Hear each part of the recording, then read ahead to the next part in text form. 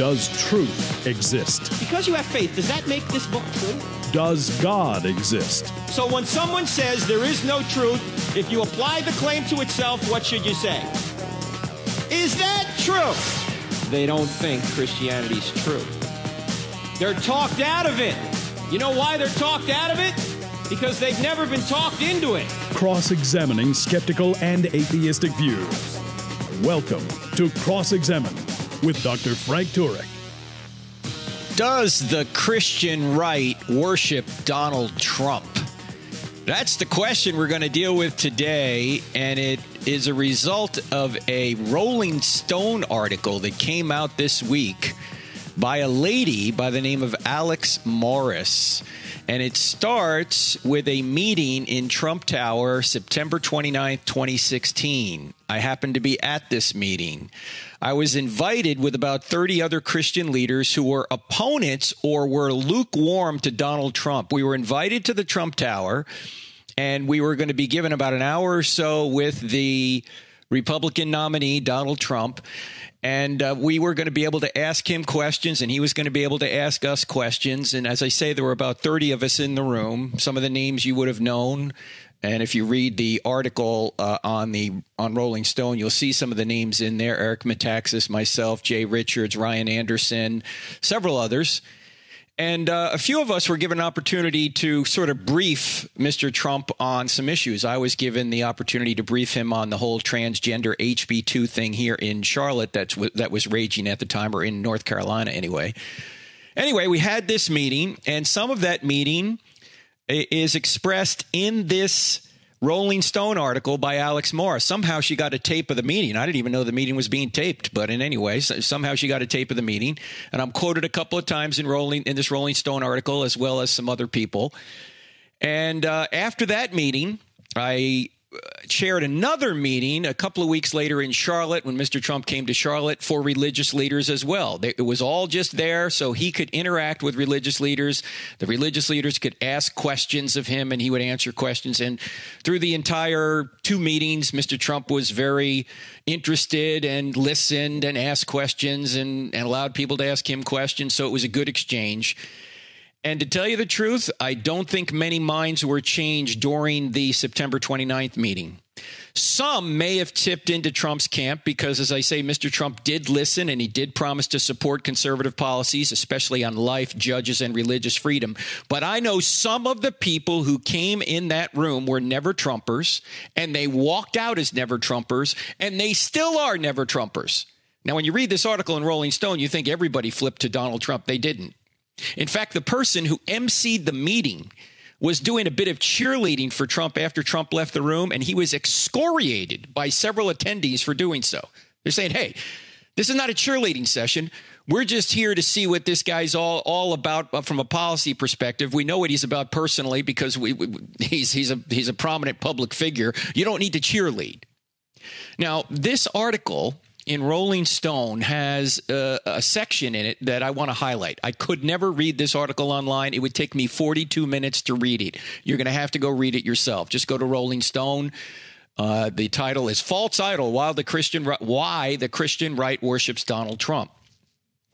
You can read it for yourself. I just want to pull out one kind of sentence in this article because I think it really expresses the theme of the article. Here is what this Alex Morris, who, by the way, is a woman who grew up in Alabama and claimed to be a conservative Christian, and now she appears to be more of a progressive Christian. Anyway, here's a couple of sentences.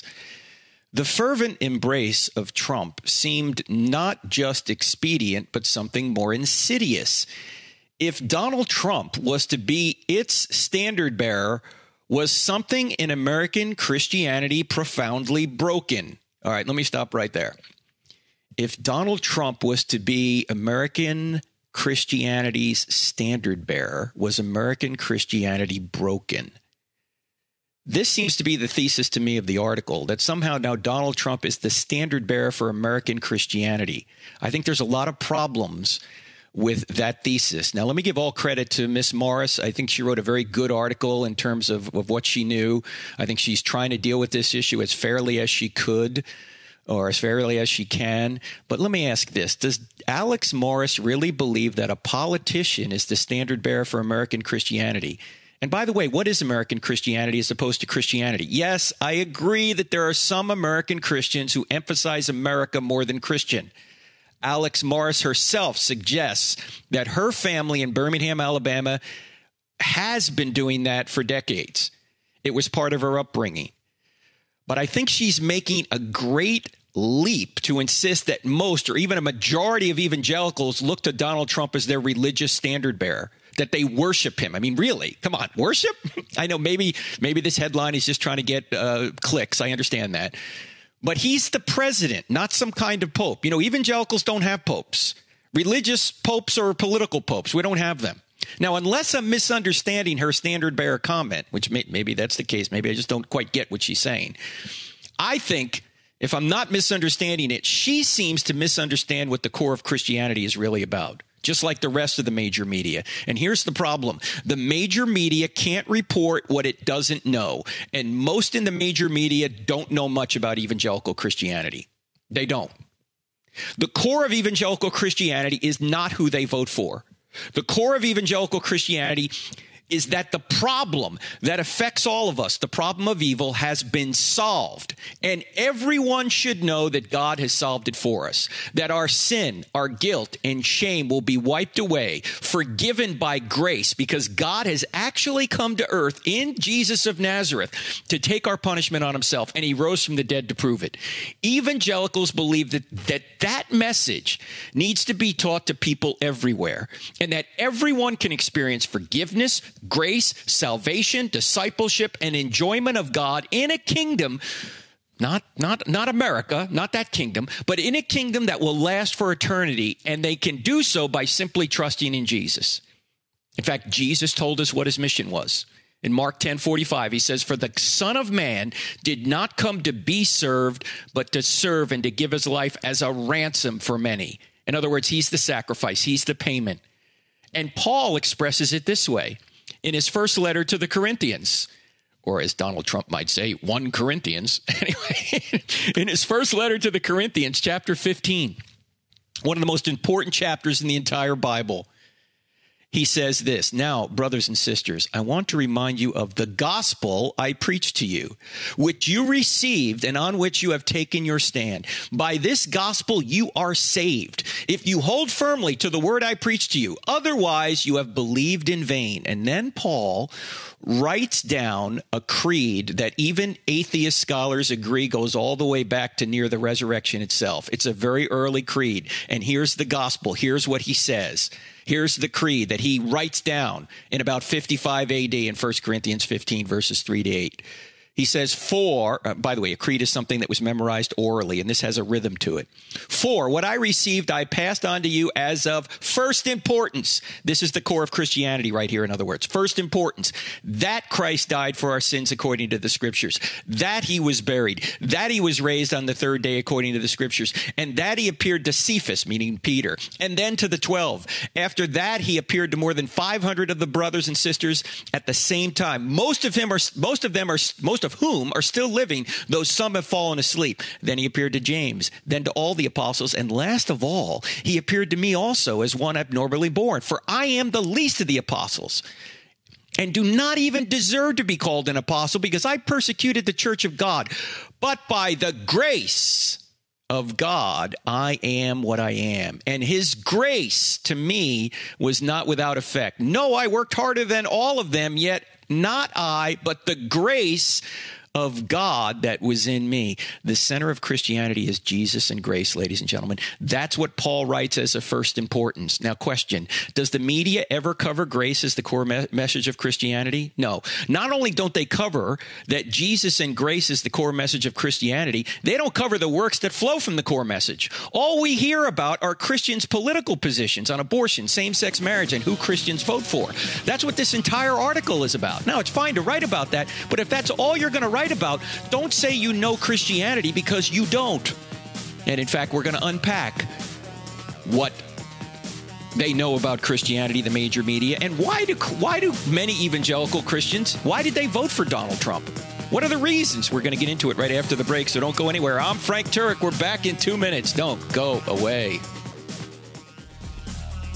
Ladies and gentlemen, can you help me with something? Can you help me get this podcast before more people? Not only tell your friends about it, but go up to iTunes and put a 5-star review on the I Don't Have Enough Faith to Be an Atheist podcast. If you do that, it will help us move the podcast up the charts so more people will hear it. Thank you so much for partnering with me on this.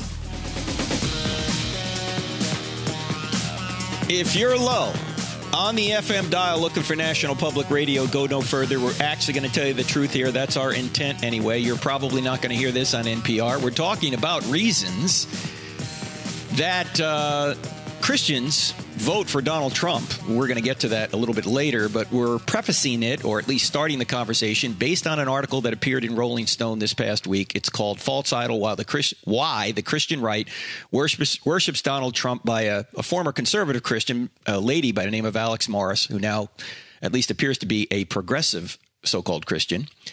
And we were just before the break pointing out that the media does not really understand what Christianity is all about. They think it's all about. They think Christianity is basically a political party. That's what they think it is. All we hear about are Christians' political positions on abortion, same-sex marriage, and who Christians vote for. The major media ignore the central message of Jesus and grace and all the ministry work that Christians do that flow from that grace. I mean, think about it. How often, ladies and gentlemen, do you hear the media covering ministries that evangelicals start, work, and fund? How often do they report about all the good that Christians do, such as hospitals, the work they do there, even creating hospitals, schools, soup kitchens, disaster relief, substance abuse help, health care, assistance for military families, pregnancy care, adoption and orphan care, help for the sexually trafficked and the women and children affected by pornography or prostitution? Or do you ever hear about prison ministry or reentry into society? Do you ever hear about care for seniors or 1,000 other ministries? No, you don't hear any of that. You don't hear that in the major media. In fact, if your only source of information on Christianity was the major media, you would think that Christianity was merely a political party. You would think that the sole purpose evangelicals exist at all is to vote for Republicans and oppose abortion and same-sex marriage. The media thinks politics is the center of the Christian religion because Christianity contradicts the media's religion, the religion of sex. Yeah, you notice that everything we fight over has to do with sex. In fact, the Republicans and the Democrats would have a lot less to fight over if sex was taken off the table. Abortion, same-sex marriage, transgenderism, what bathrooms we're going to use, we're fighting about now. You know, gee, somehow we survived 5,000 years with separate bathrooms, but now we got to mix that all up. Anyway, the media thinks Christianity exists just to oppose them rather than to free them. Jesus said, you shall know the truth and the truth will set you free, which of course implies that if you don't have the truth, if you don't know the truth, you're a slave. You're in bondage, and you're a slave to sin. Without Jesus, you are a slave to sin. I am a slave to sin. We are all going to die in our sins unless we accept the free gift. Christianity is a free gift of forgiveness by grace. It's free to every human being who wants it. So voting is not the core of who Christians are. It's not the core of what Christians do, nor is it the core of why they exist. There are evangelicals all over the world, many of whom live in countries where they're not even allowed to vote. Evangelicals exist because Jesus rose from the dead and commanded us to make disciples of all nations. That's why we're here, to know God and to make him known. Now, who evangelicals vote for is a result of their beliefs. And by the way, that's true for everyone. How liberals vote, how socialists vote, how conservatives vote, how libertarians vote. They vote. Their votes are based on a result of their core doctrines, their core beliefs. No one merely lives to vote. We vote to live. And we vote according to what we think's right. Now, you might ask the question, okay, well, what do evangelicals think is right politically? And why would they ever vote for a guy like Donald Trump? We're getting there. Stand by. I'm about to get there. But what do evangelicals think is right politically? What do conservatives think is right politically? Conservative Christians believe that we need to conserve. That's why we're called conservatives. what we know is true. That includes God-given moral rights, such as the right to life, the right to free speech, the right to religious freedom. That includes God-given moral order, including gender, marriage, family, and a limited but necessary government. Conservative Christians believe that human beings are fallen and that governments are instituted among men not only to preserve rights, but to protect innocent people from evil. That God gave government the power and responsibility to actually use force if necessary to keep the peace. Paul talks about this in Romans chapter 13. In fact, the idea that the use of force by the government is sometimes necessary was, I think, put very well by James Madison, who was the father of our Constitution. James Madison wrote this in Federalist 51, quote, and by the way, I don't think there's a more pithy quote on government than you'll ever find, but here's what Madison said, Federalist 51, quote, "If men were angels, no government would be necessary," unquote. In other words, you need some sort of government to keep the peace, to protect innocent people from evil. And Christians understand that human nature's flawed. Christians understand that there has to be some restraint, not only that comes from our moral and religious beliefs, but also from our government. There has to be some of that. Now, we believe it in a limited way, but there has to be some of that. And so there will be times when force is necessary because human beings are evil and they're bent toward evil. And I've said this on this program before. I'll do another, I'll bring the thought experiment to your minds again for just a minute, if you haven't heard this. What do you think would happen, ladies and gentlemen, if the police said that tomorrow no crimes will be prosecuted? You can do whatever you want for the next 24 hours and you will never be prosecuted for whatever you do. Question: do you think Best Buy would survive? Do you think the Lexus dealer would survive? Do you think you would even survive? Might somebody who doesn't like you kill you, murder you, rape you? If you take the restraint of government away, there's anarchy because men are evil. This is also, by the way, why socialism doesn't work. We've talked about this before. And I got to have Jay Richards back on the program. He has a fabulous book, Money, Greed, and God, is the standard that you should read on this. But socialism doesn't work because people need to be incented to work. If you don't incent them to work, if they can lie around and just have other people take care of them, they'll do that. Many people will. You have a free rider problem. But that's a whole nother topic. We'll get into that another time. But the bottom line to this whole thing is that conservative Christians have beliefs based on their moral beliefs and their religious beliefs. And some of those beliefs I just mentioned. We need to conserve what we know is true about reality. However, Christianity is not a political party. It does have implications on politics, like it has on all other areas of life. Christianity does. Just like I'd assume that Islam has implications on politics. In fact, it does. They want to put Sharia law on everybody.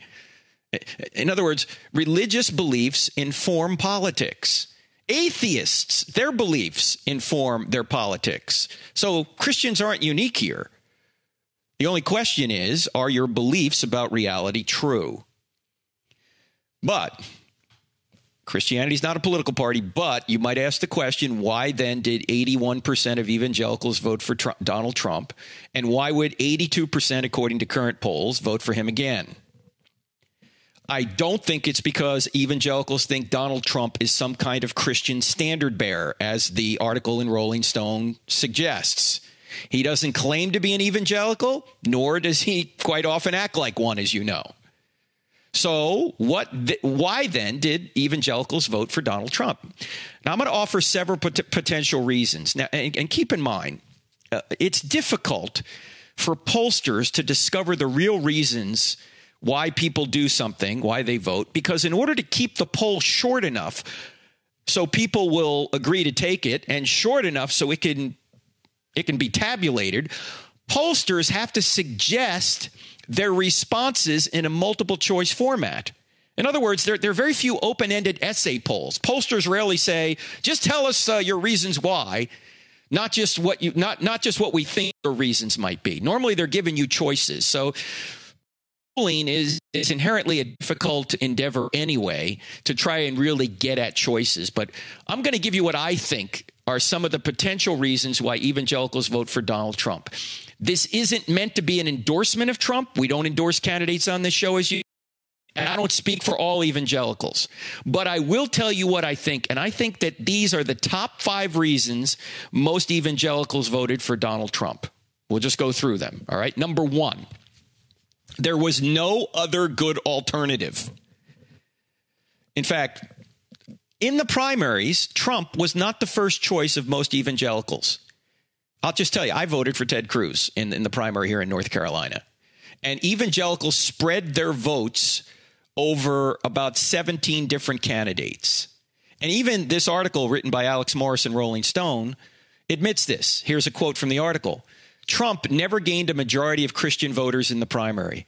Even after he secured the nomination and named Mike Pence to be his VP, a survey of Protestant pastors conducted by Christian polling group Lifeway Research that summer, so summer 2016, found that only 39% of evangelical pastors planned to vote for him, unquote. So Trump was never the choice in the primaries when Christians actually had a choice to be the nominee. Their votes were spread over 17 other candidates. And let me say one other thing about this. This is just a side note on this. Why did Trump win among Republicans? He didn't win among evangelicals in the primary. I mean, obviously some evangelicals voted for him, but not a majority. Why did he win among Republicans? Well, let me ask you this, ladies and gentlemen. Why was Jeb Bush running? Was Marco Rubio running? Why was Ben Carson running? Why was Ted Cruz running? I can't even remember some of the other nominees or candidates. Can you? Why were they running? You can't tell me, can you? Maybe you could say Ted Cruz, you know, he's conservative and he wanted to get back the Constitution and all that. But can you tell me why any of those other people were running? Why was Donald Trump running? Make America great again. Everybody, whether you love Trump or hate Trump, you know that, right? Whatever you think of what that means. And I think a lot of people say, oh, it's racist. It's not racist. He's just trying to restore some of the founding of this country. But regardless of that, clarity and courage often trump character. Let me say that again. Clarity and courage often trump character in the minds of voters. I know what this guy's for. And by the way, he seems to say what's on his mind. I may not always agree with it. I may think he's bombastic a lot of times, but at least I know where he stands. So clarity and courage, the guy seems to be fearless about this kind of thing, can often trump character. I'm not telling you whether that's right or wrong. I'm simply saying people understood what they were voting for when they voted for Donald Trump in the primaries and even in the general election. And we'll get back to more of these. We've just given you one reason why I think evangelicals voted for Donald Trump. You're listening to I Don't Have Enough Faith to Be an Atheist with Frank Turek on the American Family Radio Network. We're back in just a couple of minutes, so don't go anywhere. If you find value in the content of this podcast, don't forget to follow us on Instagram, Facebook, and Twitter. Join our online community to have great conversations, grow in your knowledge of God, and become a better defender of the Christian faith. Also, don't forget to subscribe to our YouTube channel, where we have hundreds of videos and over 100,000 subscribers that are part of our online family. Find us by searching for Frank Turek or Cross-Examine in the search bar. You can find many more resources like articles, online courses, free downloadable materials, event calendars, and more at crossexamined.org.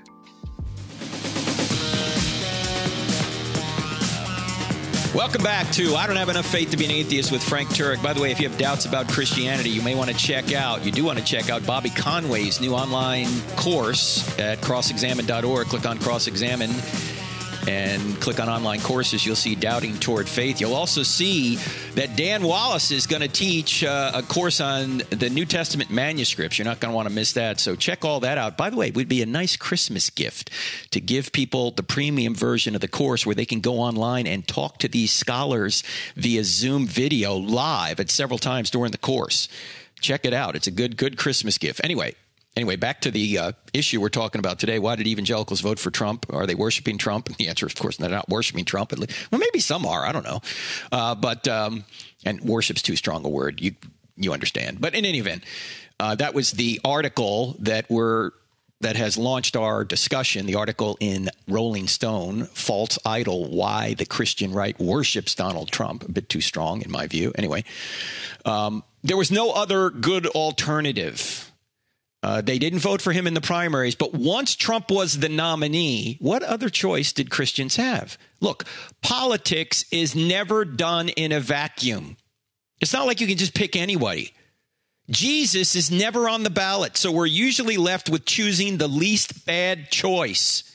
Question, was Hillary Clinton and her leftist pro-abortion, open borders, anti-religious freedom, and sexual anarchy platform a better choice? I don't think so. I think most evangelicals are going, no, it wasn't the better choice. And it's only going to be worse in 2020. All the Democratic candidates, according to a recent Christian Post poll, our article just last week, are now for government funding of abortion. They keep drifting further and further left. You know, my mentor, Dr. Norman Geisler, who died just about 4 or 5 months ago, used to have a saying. And this saying originated long before 2016. Here's what he said. Every election, or most elections, are a choice between a known witch and a suspected devil. He said that long before 2016. I'm just saying. A lot of times there's no other choice. I'm reminded also of Henny Youngman's joke. Someone asked him, how's your wife? And he said, compared to who? Compared to who? Yeah. Who else, when you got two choices, are you going to vote for? So why did evangelicals vote for Trump? I think the number one reason is that there was no other good alternative. Number two, people voted for a president, not a pastor. Now, I wish my president shared the values and demeanor of my pastor, but my pastor was not on the ballot, so I couldn't vote for him. Now, a vote for president is merely a vote for president. It doesn't mean you agree with everything the candidate says or does or has done. It doesn't mean your candidate for president is automatically the standard bearer for your religion or even your party. Again, most evangelicals didn't support Trump in the primaries. So contrary to this Rolling Stone article, just because you vote for Trump, he's not your standard bearer. In other words, there's a difference between voting for a candidate and agreeing with everything a candidate does. Most evangelicals disagree with Trump's sometimes egotistical, rude, and childish behavior, I think, especially on Twitter. Okay? Now, I like the fact that he goes on Twitter because he communicates with people directly. I just don't always agree with some of the things he says on Twitter. I don't think you have to be unnecessarily rude to people. But look, when they voted, they're not voting for a pastor. Their vote merely said, given the choices I have, I'd rather have this person be president than the other candidate. Or it might say, look, I'm voting against the other candidate. I think many Christians in 2016 were not really voting for Trump, but they were voting against Hillary and everything Hillary would bring to the presidency. And now with the further leftward drift of the Democrat Party, I imagine that many evangelicals are going to do the same thing in 2020. They're just going to say, hey, the Democrats are offering a far worse selection, a far worse choice. This guy's not my pastor, but he's going to be a better president, or maybe put another way, a least bad president than putting someone on the Democratic side in there. So that's the second reason. People voted for a president, not a pastor. The third reason that I think evangelicals voted for Trump was because policy trumps demeanor. Look, both policy and demeanor are important. Evangelical voters, like I assume most voters, would like to have both in a president. We'd like to have great policy and great demeanor. But if they can only have one, they pick policy. Why? Because policy is the primary job of a president. I personally give Trump an A- on policy and a D on demeanor. I personally would give Hillary Clinton an F on policy, so her demeanor wouldn't outweigh her bad policy grade no matter how good it was. Now, look, to be fair, I think Trump contributes to the coarseness of our culture by his demeanor in office. I think Bill Clinton did the same thing with his behavior in the White House. I think that's a big downside for both men. But with regard to Trump, most evangelicals think that his coarse behavior doesn't outweigh his good policies on life, religious freedom, judges, the economy, terrorism, border security, national security. You can go on and on and on, right? Now, there may be some things you disagree with Trump on policy. I get it. I don't agree with everything either. But I might give him like an A-. And in fact, let me give you an illustration that maybe will illustrate this a little bit more clearly to communicate how I think many evangelicals look at this voting situation. Question. If you need surgery, would you rather have a doctor who is a bad surgeon but has a good bedside manner, or would you rather have a good surgeon who has a bad bedside manner? Now, obviously, the second. Of course, I'd like my doctor to be good at both, but if I had to choose one or the other, I'm hiring him for the surgery skills, not the bedside manner. Now, Trump may have a bad bedside manner, but he's a good surgeon. In fact, his presidency to this point, despite all the abuse he takes from the left and all these, what I appear at this point appear to be phony investigations, Trump still seems to get the job done overall. Do I disagree with? Yeah, I disagree with some things, but overall, I think it's his presidency has been a pretty good positive. By the way, one thing on impeachment, like I got to say this, I'm not going to go much further into it because I got a lot of other things to cover. I want to ask you this question. Who said this? Here's a quote. A decline of public morals in the United States will probably be marked by the abuse of the power of impeachment as a means of crushing political adversaries or ejecting them from office, unquote. Who said that and when? That was said by Alexis de Tocqueville in about 1835.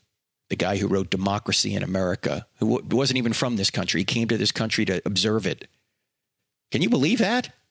He said that almost 200 years ago. A decline of public morals in the United States will probably be marked by the abuse of the power of impeachment as a means of crushing political adversaries or ejecting them from office. Man, was that guy a prophet. Anyway, so the third reason that evangelicals voted for Trump, in my assessment, maybe I'm wrong, but this is what I think, that policy trumps demeanor. Number 4, judges. Look, the left has imposed abortion and same-sex marriage on the nation without a single vote of the people. This has happened over the past several decades. And they've done so by unelected activist judges who act like legislatures. Now, our government shouldn't work this way, but it does. And in 2016, if I think Hillary Clinton had gotten in, the left was on the verge of taking our religious freedom away due to the same-sex marriage ruling. Now, smart voters, whether they're conservatives or liberals, doesn't matter. Smart voters understand that when you're voting for president, you're actually voting for an administration of 5,000 people. You're voting for their appointees and their promised policies, not just the guy or the gal at the top of the ticket. And the appointment of judges affects the nation for a generation, not just 4 years. Trump, true to his word, said he was going to appoint judges approved by the Federalist Society, and he's been true to that. He's appointed 2 conservative judges to the Supreme Court, and he's appointed about 160 others to lower courts over the past 3 years. And this is going to affect the nation for a generation. So much is done in government by political appointees of the president. It's not just judges, it's also cabinet secretaries and heads of agencies. So that when you vote, you have to consider who and what will come with the person you're voting for. And I think many evangelicals realized, in fact, during the campaign, evangelicals would say, man, I just can't stomach Donald Trump, but judges are running this country. We've got to get conservative justices in there. And so I think that's the 4th reason that evangelicals voted for Donald Trump. Now, here's the 5th reason. Trump fights important battles other Republicans won't, and he seems to fight them fearlessly. Look, for the past several decades, there has been no Republican president who's been willing to fight against the left's, in my view, disastrous policies. And they're stifling political correctness, which, of course, inhibits free speech, free exercise of religion, including, ladies and gentlemen, our freedom to preach and live the gospel. And neither have conservatives had a president to really fight for many conservative policy positions, such as Trump has. Now, before I go any further, let me admit one thing. Trump and the Republicans have not held up their end of the bargain when it comes to spending. They're spending just as much as the Democrats, if not more. Now, of course, the Democrats are in charge of the purse strings right now, being in charge of the House. But Trump did not rein in spending with the House when he had the House. That's a problem. That needs to be corrected. And, of course, the Democrats aren't going to do anything about it either. So it's kind of a wash in that regard, but that is one problem. He hasn't fought for that conservative there, but he has fought in other areas. Trump fights, and he fights fearlessly. And I think many evangelicals and conservatives, while disagreeing with many of Trump's tactics, are at least happy that someone's fighting the fight. You know what Trump's like? I said this a couple of years ago. I said, Trump is like the bully who shows up on a playground and beats up the bullies who've been beating you up for years. I mean, you might not like bullies, but you're relieved at least one is finally fighting for you. He's our bully, right? He's helping us out. Now, Christians, we shouldn't be for bullies. But we should be for people who will stand for truth and fight obvious evil. Trump fights, but he doesn't always fight well or fight properly. And much of his fighting is self-serving and personal, and Christians should call him on that. Christians in his little evangelical circle, and by the way, I'm not in that. I was just invited to that one meeting. They should call him on that when he does that. Mr. President, that's inappropriate. You shouldn't be doing that. Fight, but fight properly. Now, I need to say one other thing about this. Some will say that Christians aren't supposed to fight, that Christians are supposed to be nice, that you just got to be a nice guy. And let me point out something. You haven't read your Bible closely enough if you think Christians or government officials, whether they're Christians or not, are always supposed to be nice and they're never supposed to fight against evil and for truth. When we come back from the break, we're going to unpack that. And I'm going to read a comment that I read in an article that is very insightful, a long comment that bears on this discussion we're having today. So don't go away. You're listening to I Don't Have Enough Faith to Be an Atheist. I don't have enough faith to be an atheist. There's a book by that name, by the way. You can get it. Give it to folks for Christmas. And my name's Frank Turek, and we're back in 2. Ladies and gentlemen, I Don't Have Enough Faith to Be an Atheist is a listener-supported radio program and podcast. If you like what we do, would you please consider going to crossexamined.org and giving us a tax-deductible donation? 100% of your donations will go to ministry, 0% to buildings. Thanks so much. Welcome back to I Don't Have Enough Faith to Be an Atheist with Frank Turek. And just before the break, we were talking about the fact that I think people have a misunderstanding about when Christians should fight and when they should be nice. Think about Jesus for a second. And I'm in no way comparing Jesus to any political person, Trump or anybody else. I'm just saying that Jesus wasn't always nice. John chapter 2, what did Jesus do? He made a whip and he went in and jacked people up in the temple. John chapter 8, he's talking to politicians, Pharisees. What does he say to them? Woe to you, scribes and Pharisees. Actually, he said that in Matthew 23. When he went on to say, woe to you, scribes and Pharisees, you hypocrites. You strain out a gnat and swallow a camel. You're majoring in the minors. You're tithing your spices, but you're neglecting the weightier matters of the law. You go a mile to make a convert, and then once you make him a convert, you make him twice as much a son of hell as you are. How will you avoid being condemned to hell? Was that very nice? No, Jesus was being tough. And in John chapter 8, he's talking to these same politicians. Jesus went after the politicians. What did he say in John chapter 8? Just like he did in Matthew 23. In John chapter 8, he's having an argument with the politicians because some of them are members of the Sanhedrin. They're politicians in addition to religious leaders in Israel. And he says to them, your father is the devil. Jesus, you can't say that. That's not very Christ-like. Excuse me, I am Christ. Jesus was tough. Now, why did they kill him? Jesus. Not because he skipped around saying, love your neighbor. They killed him because he claimed to be God, blasphemy to the Jews, sedition to the Romans, and he spoke truth to power quite firmly. The temple authorities didn't like the fact that Jesus was calling them out. So don't buy into this idea you have to be Mr. Nice all the time. Sometimes you have to fight. In fact, if you don't fight, you're not loving because you're not protecting people from evil. Paul tells us in Romans 13, quote, that rulers do not bear the sword for no reason. They are God's servants, agents of wrath to bring punishment on the wrongdoer. In other words, government leaders, whether they're Christians or not, are supposed to protect innocent people from evil. They are supposed to fight against evil and for what's right. Now, let's go back to Trump for a second. Trump doesn't claim to be an evangelical. He certainly doesn't fight like he should or fight properly. But again, I think some evangelicals vote for Trump because some of his fights are to maintain the principles of this nation that the left would like to end, such as life, liberty, the freedom of speech, freedom of religion, secure borders, all of these things. So don't buy into the idea that you can't fight. You're supposed to fight, but you're supposed to fight with dignity. You're supposed to treat everybody with respect. You're supposed to realize that everybody's made in the image of God.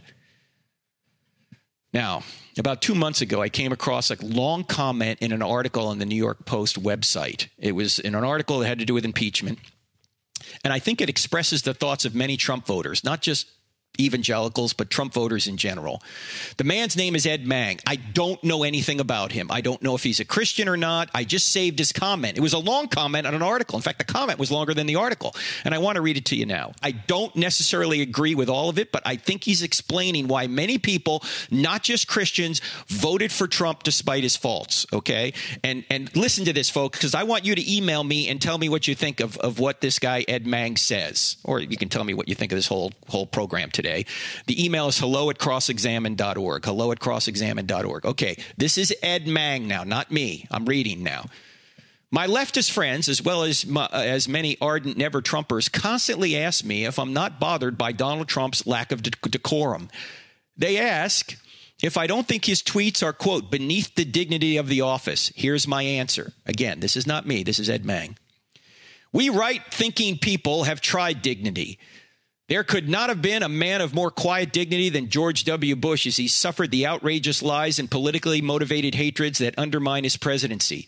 We tried propriety. Has there ever been a nicer human being ever than Mitt Romney?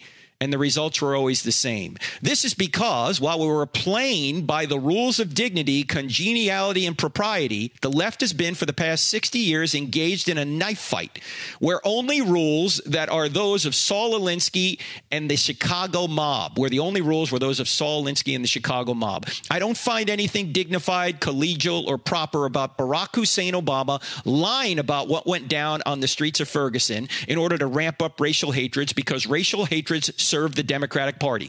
Again, friends, this is Frank Turek, but I'm reading a comment from a man by the name of Ed Mang.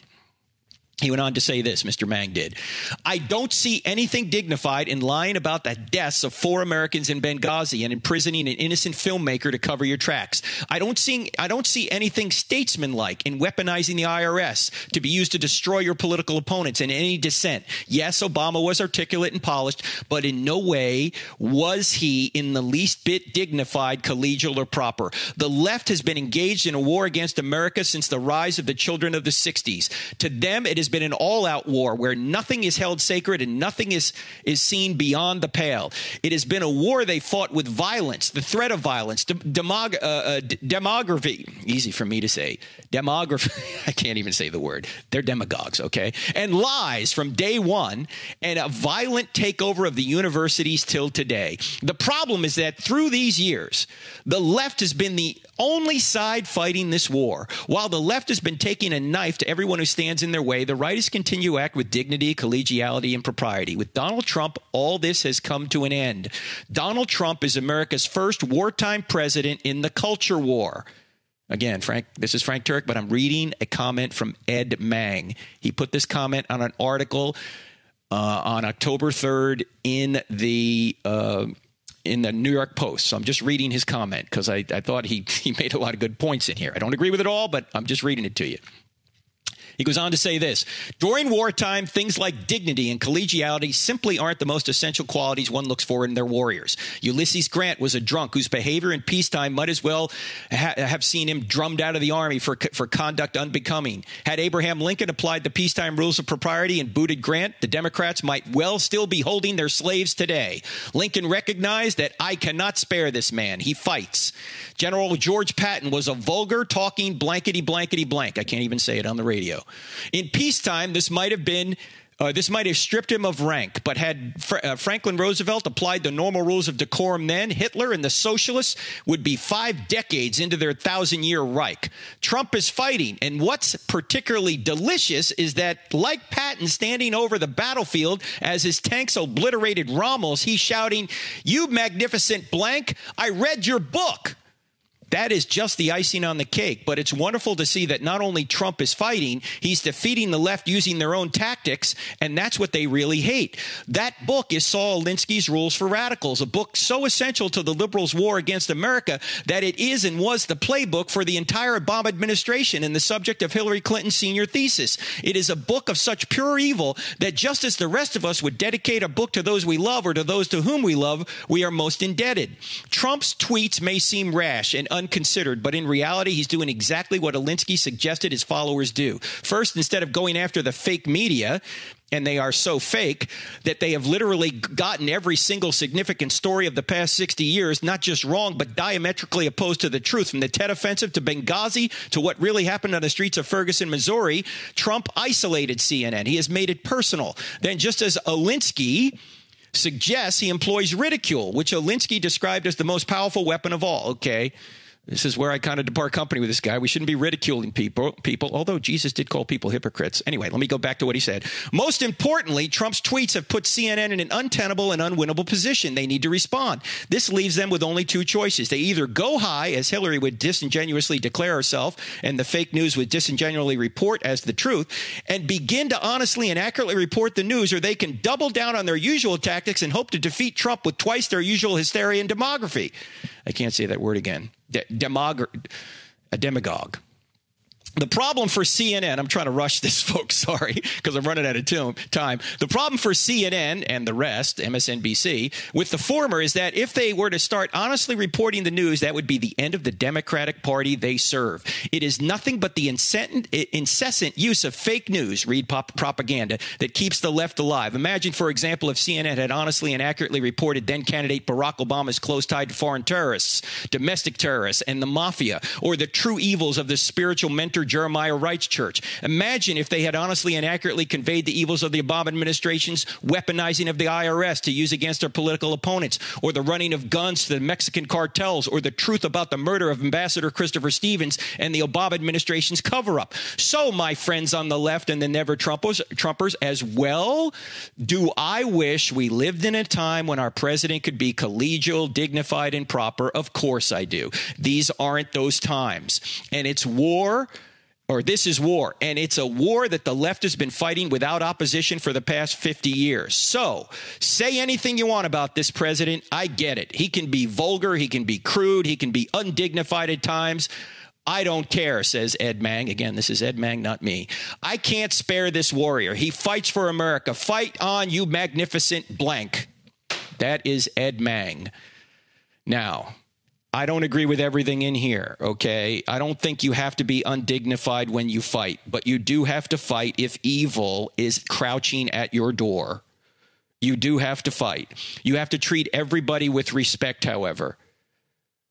I think that we have to fight, but we should treat everyone with respect because everyone's made in the image of God.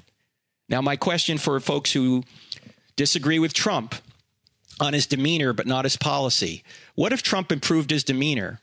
Would evangelical never-Trumpers then vote for him? That's my question. Now, this is my opinion, ladies and gentlemen, with regard to why people voted for Trump who are evangelicals. I'll go through them again quickly. There was no other alternative. That's number one. Number two, people voted for a president, not a pastor. Number three, policy trumps demeanor. Number four, judges. Number five, Trump fights important battles other Republicans won't. I think those are the main reasons. Maybe I got them wrong. Email me. Tell me what you think. hello@crossexamine.org. What did you think of Mr. Mang's comments? I think a lot of things in there he got right. And so where do we go from here? Well, we'll be talking about this more as we go into the election season. But I thought that would be a good way to at least kick it off. And you can check out that Rolling Stone article written by Alex Morris on Rolling Stone this week. Again, the title of that article is False Idol: Why the Christian Right Worships Donald Trump. I don't think they do, but You can read the article and make your own choice. All right, friends, I'm Frank Turek. Great being with you. See you here next week. God bless. If you benefit from this podcast, help others find it. Just go to iTunes or any other podcast service you might be using to listen and leave us a 5-star rating on the I Don't Have Enough Faith to Be an Atheist podcast with Dr. Frank Turek. It will take you less than 5 seconds. You can also help a lot by leaving us a positive review for others to see. This podcast is available on iTunes, Spotify, Google Play, Stitcher, TuneIn, and many other audio content delivery apps. Thank you and God bless.